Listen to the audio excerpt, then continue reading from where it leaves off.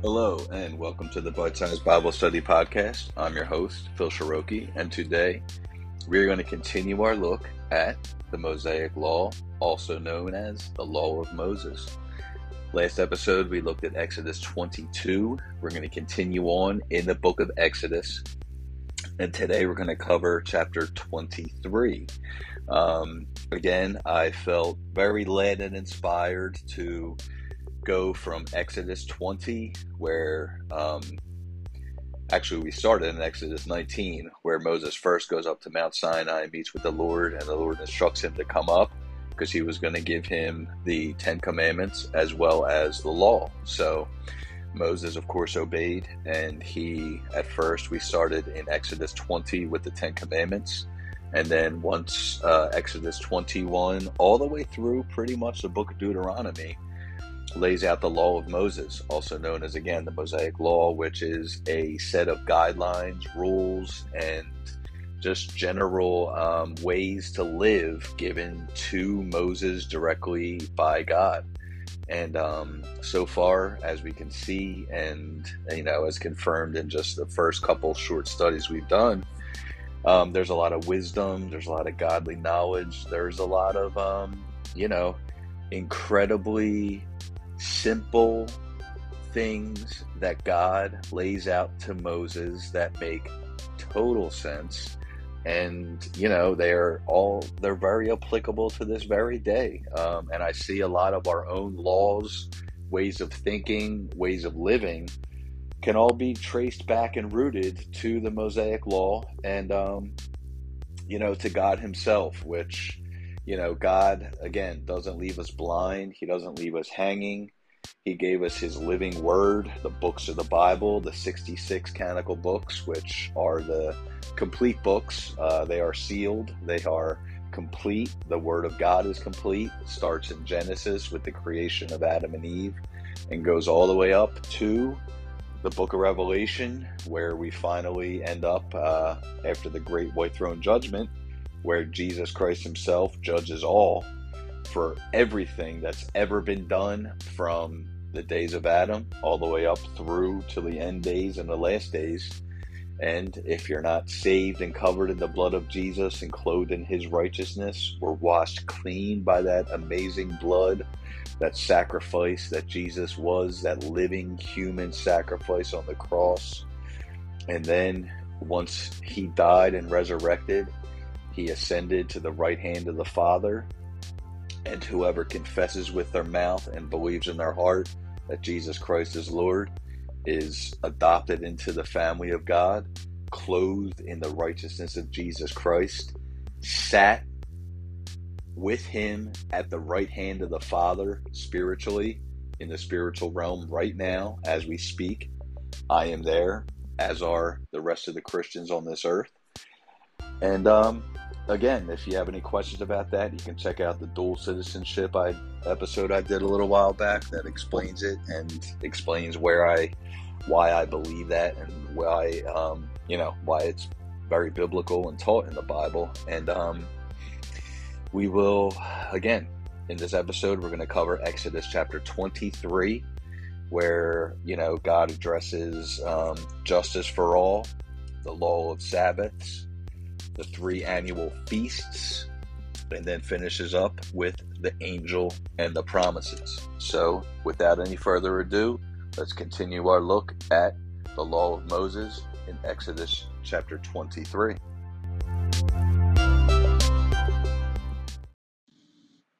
Okay, and like I said, we are going to be in Exodus chapter 23. We're going to start in verse 1. My Spirit-Filled Life New King James Version Bible subtitles this section 1 through 9, as justice for all. It says, "You shall not circulate a false report. Do not put your hand with the wicked to be an unrighteous witness.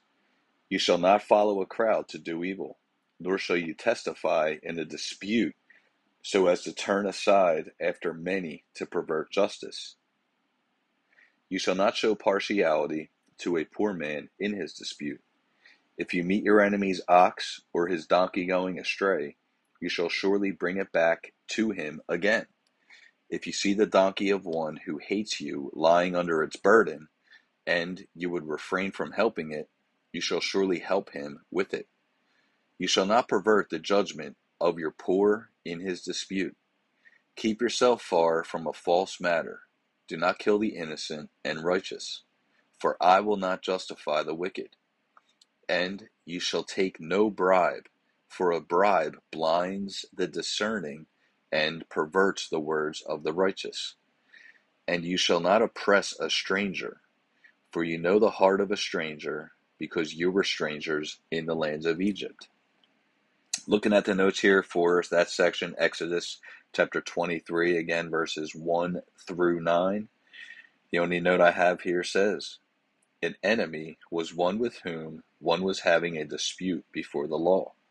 So, the Jews based their entire lives and beliefs on this law. So, again, the law basically was a set of guidelines, and it exposed sin. It clarified good and bad and how to treat one another. So, prior to the law, people, again, basically, the Jews were enslaved in Egypt and didn't really have a lot of freedom, but now they are free. God has brought them out of the land of Egypt and given them their promised land.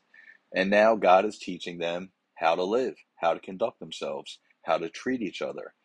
And, it's an incredible series of events. And you know, uh, one huge benefit you get out of getting into the Word of God. Look, I'll be honest. These books here are books that I would tend to avoid and never really do a study on, but it's amazing when God puts something in your heart, and it's amazing just the act of obedience.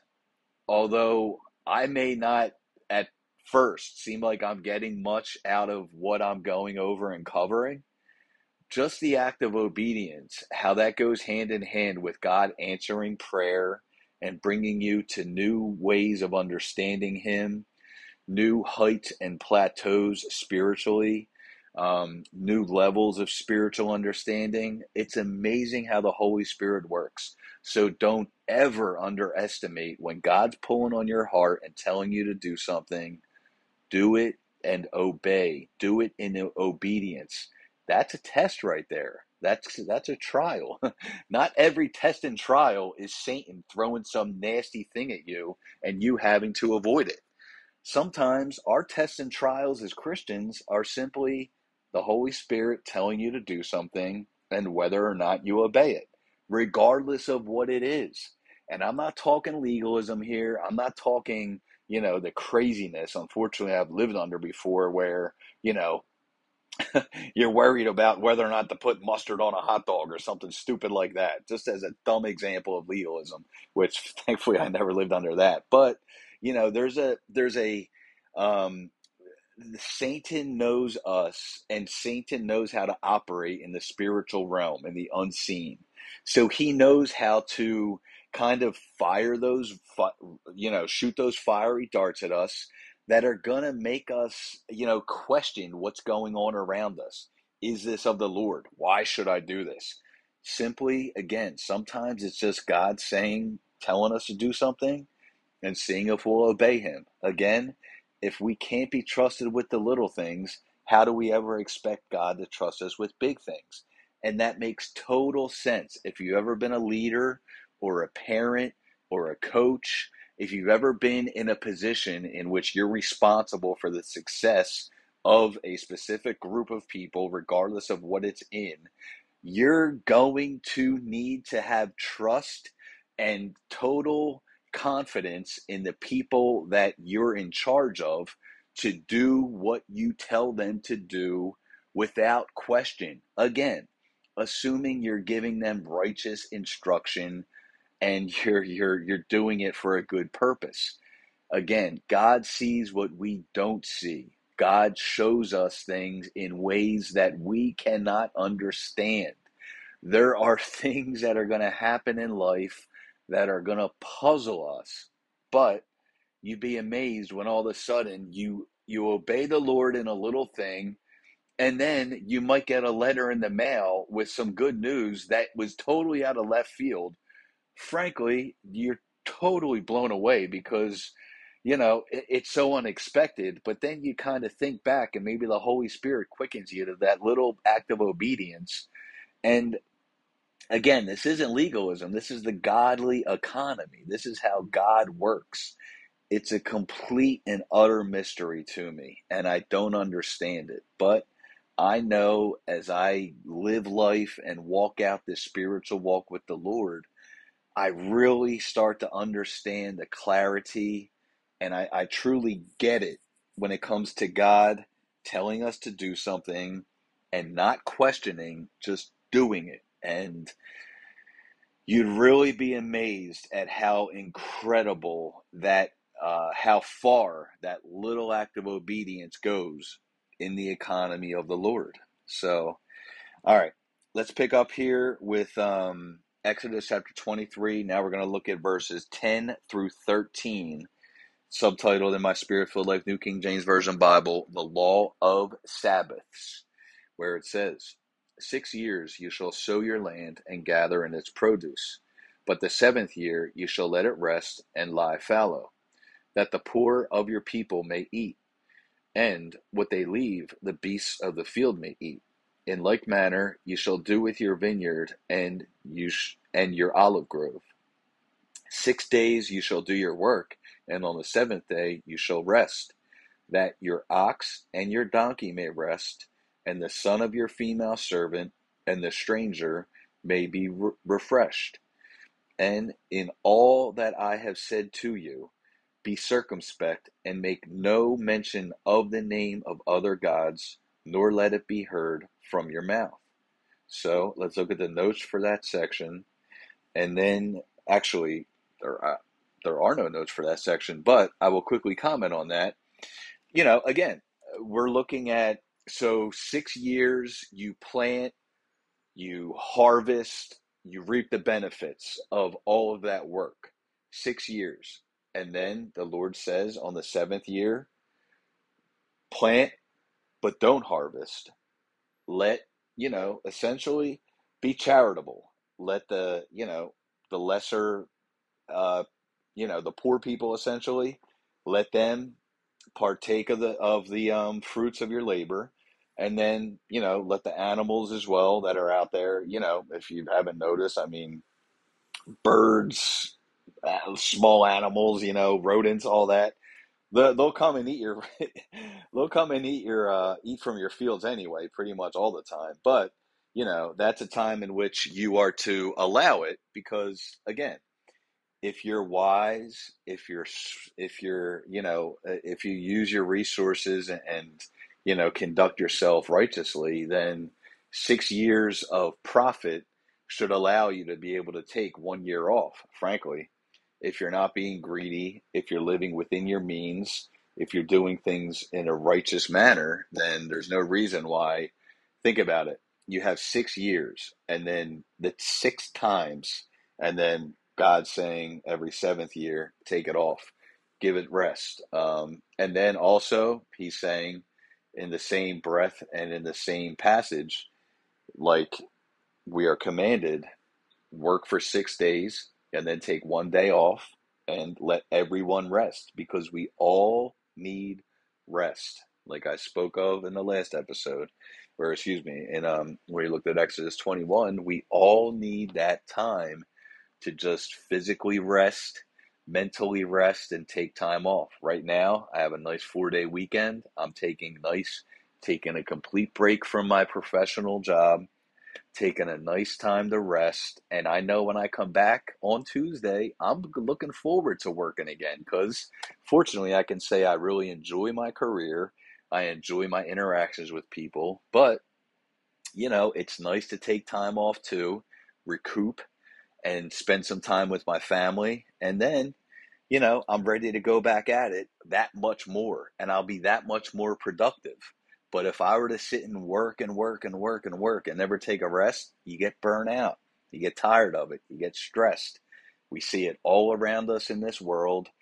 People are grinding, they call it these days, hustling, whatever you want to say. Well, you know what? If you're doing that 24/7, you're going to be burnt out real fast. So it's godly and it's wise to, again, take some time off weekly, and yearly, it's nice right now. And where I live, it's coming into the warmer summer months. And I'm looking forward. I already have my vacation blocked off. Looking forward to taking some time later on in the summer before fall hits to take some time with my children and go and enjoy a nice week down on the beach where it's funny how we're so drawn to the ocean everywhere globally. There's something about water, beaches that divide where the water and land meet, that it's just a beautiful, it's beautiful everywhere. There's some very, very beautiful places all around the world, and I personally enjoy the good old Jersey Shore. I've always have, always will. And it's a really nice experience. And people love the mountains too, but even up the mountains you tend to find bodies of water, lakes, rivers, etc., to fish, go water ski on, whatever it might be. And it's just funny. It's funny how we're attracted to that. I just a little side note. I don't know what that's all about, but it's very common and it's global. And even throughout Jesus's time, he spent a lot of time at the Sea of Galilee. Spent a lot of time, on boats. He had a lot of fisherman friends, and it's interesting to me. That's all. I find it interesting, and I enjoy noting little things like that here and there. But let's pick up Exodus chapter 23. We're going to next look at verses 14 through 19. My Spirit Filled Life New King James Version Bible subtitles this: 3 annual feasts. 3 times a year you shall keep a feast to me in the year. You shall keep your feast of unleavened bread. You shall eat unleavened bread 7 days, as I commanded you, at the time appointed in the month of Abib. For in it you came out of Egypt. None shall appear before me empty. And the feast of harvest, the first fruits of your labors, which you have sown in the field, and the feast of ingathering at the end of the year, when you have gathered in the fruit of your labors from the field. 3 times in the year all your males shall appear before the Lord God. You shall not offer the blood of my sacrifice with unleavened bread, nor shall the fat of my sacrifice remain until morning. The first of the first fruits of your land you shall bring into your house of the Lord your God. You shall not boil a young goat in its mother's milk. All right, so let's really see what that's talking about here. Looking at the notes, it says, feasting was a time of resting from common tasks and dwelling on God's mercy and grace. The Feast of Harvest is also called the Feast of Weeks, or the Day of Pentecost. It was observed in the 3rd month, May through June, 50 days after the Feast of Unleavened Bread, and commemorated the early harvest. The Feast of Ingathering, also known as the Feast of Tabernacles, was an autumn feast, September through October, to celebrate the completed harvest. Following Israel's wilderness experience, it was a commemoration of their wandering as well, and included living in small temporary booths in honor of Israel's life in temporary shelters in the wilderness. Then finishing up the notes here for Exodus chapter 23, verse 19, where ends with that interesting expression of, you shall not boil a young goat in its mother's milk. My note says, the first of the first fruits meant the beast of the first of the products of Israel's labors. Boil a young mother's milk. Then it refers me to a note for later on in Deuteronomy chapter 14:21, which we'll look at later on down the road. But essentially, again, we're talking about the 3 feasts of the Jews. It's interesting too if you look at the feasts. The Feast of the Unleavened Bread, and then the Feast of Harvest, and then the Feast of Ingathering. It's interesting how the Lord patterns repeats the same pattern sometimes, you could say. And right now, it seems like we're kind of right before, you know, a feast of ingathering. You know, someday we're going to celebrate that with the Lord.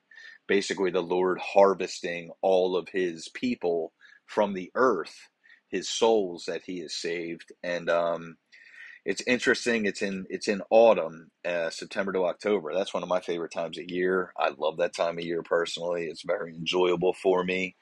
As much as I enjoy the summer and the warmth and the sun, I also enjoy when the temperatures start to break and you get into that 60s, 50s kind of. You call it hoodie weather or whatever you want to call it, sweater weather, and it's nice. It's very nice living in a climate and a part of the world where we have four seasons, because it's really it's pretty cool to see the different cycles of the earth and how everything kind of works, and again, the amazing ecosystem that God created, with just how that we can go into a science class about it, but I'm not going to. But it's very interesting and very cool, and something I'm very glad that I get to experience. And all right, let's look at we'll finish up Exodus 23. We're going to look at verses 20 through 33.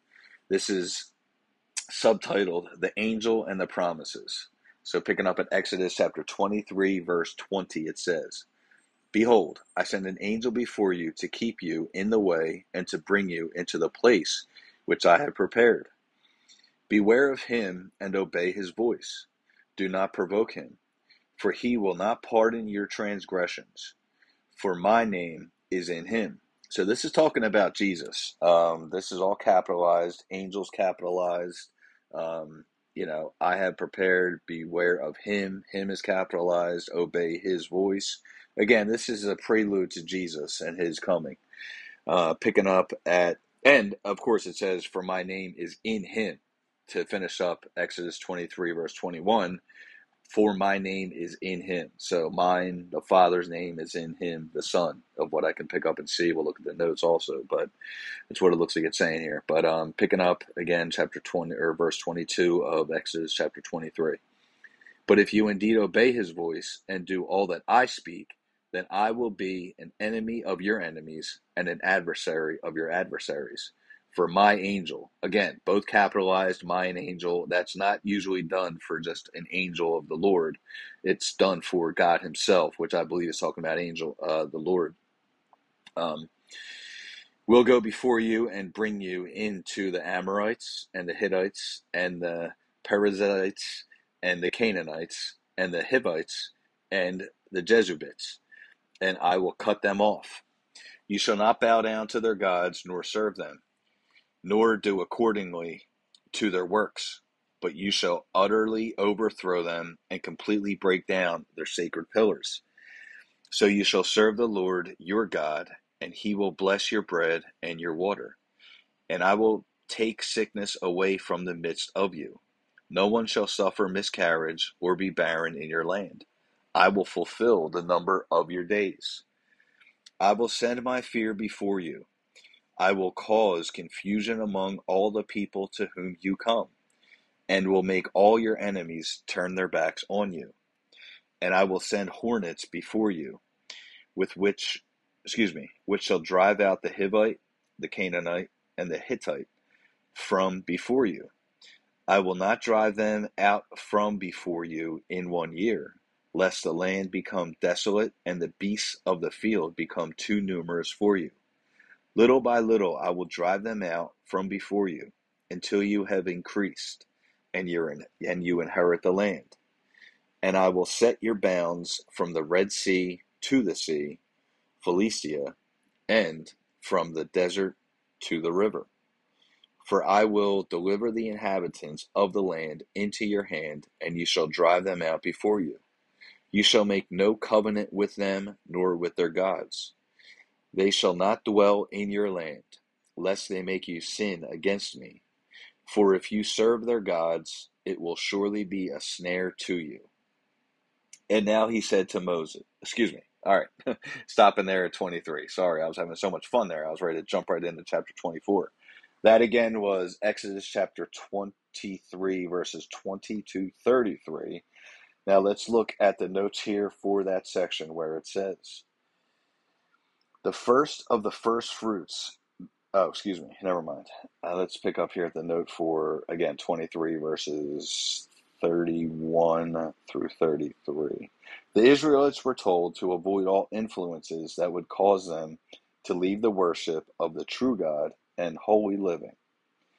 These ideal boundaries of Israel were only briefly realized under David and Solomon. So, again, God just telling them essentially, the bigger picture, overarching picture. If you serve me, if you're faithful to me, I will drive out your enemies. You will have the land that's promised to you, and you will have no issues. But if you partake in their idol worship, partake in their unholy practices, then you will suffer and reap the consequences, which we'll see, throughout the Old Testament. Unfortunately, they had issues with staying focused on the Lord, having no other gods before him, not falling into idol worship. And we will see how disastrous that is for them, because it eventually ends up in them being held captive in bondage and slavery. And it's a picture of us in a bigger picture.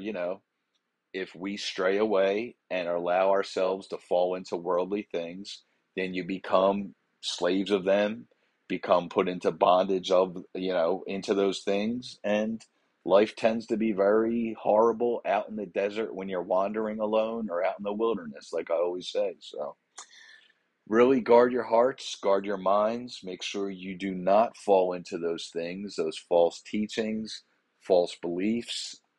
They're all around us these days.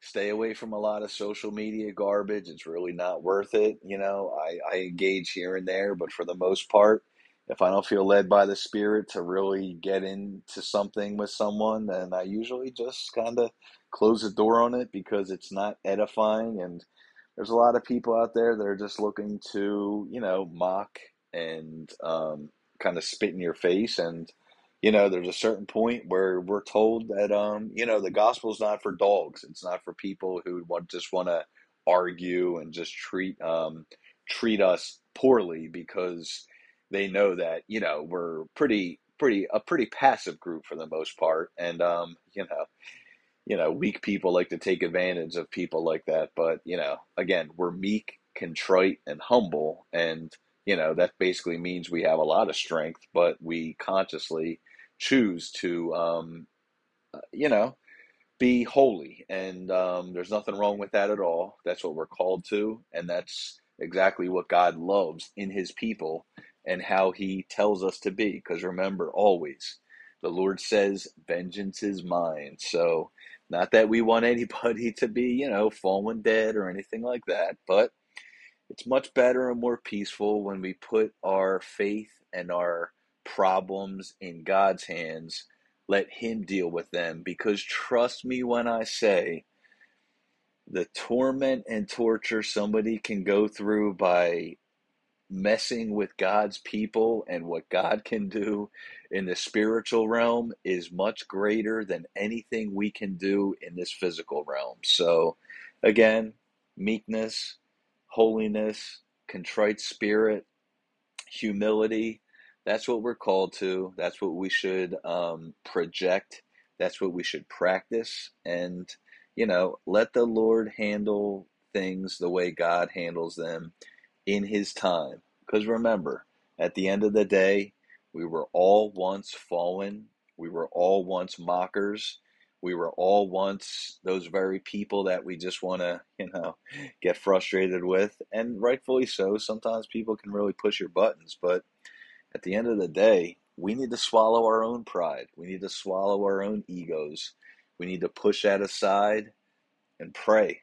Get on your knees. Trust me, prayer will bring you many, many, many benefits. And, the peace and joy, just to start with, is just the beginning of what prayer will accomplish when you give everything to the Lord and let him deal with it in his way, in his time.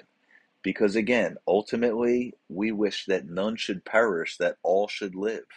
So we need to really, really put that into practice. And trust me when I say you'll sleep a lot better and have a lot more inner peace when you just let God handle the things that, frankly, only God can handle.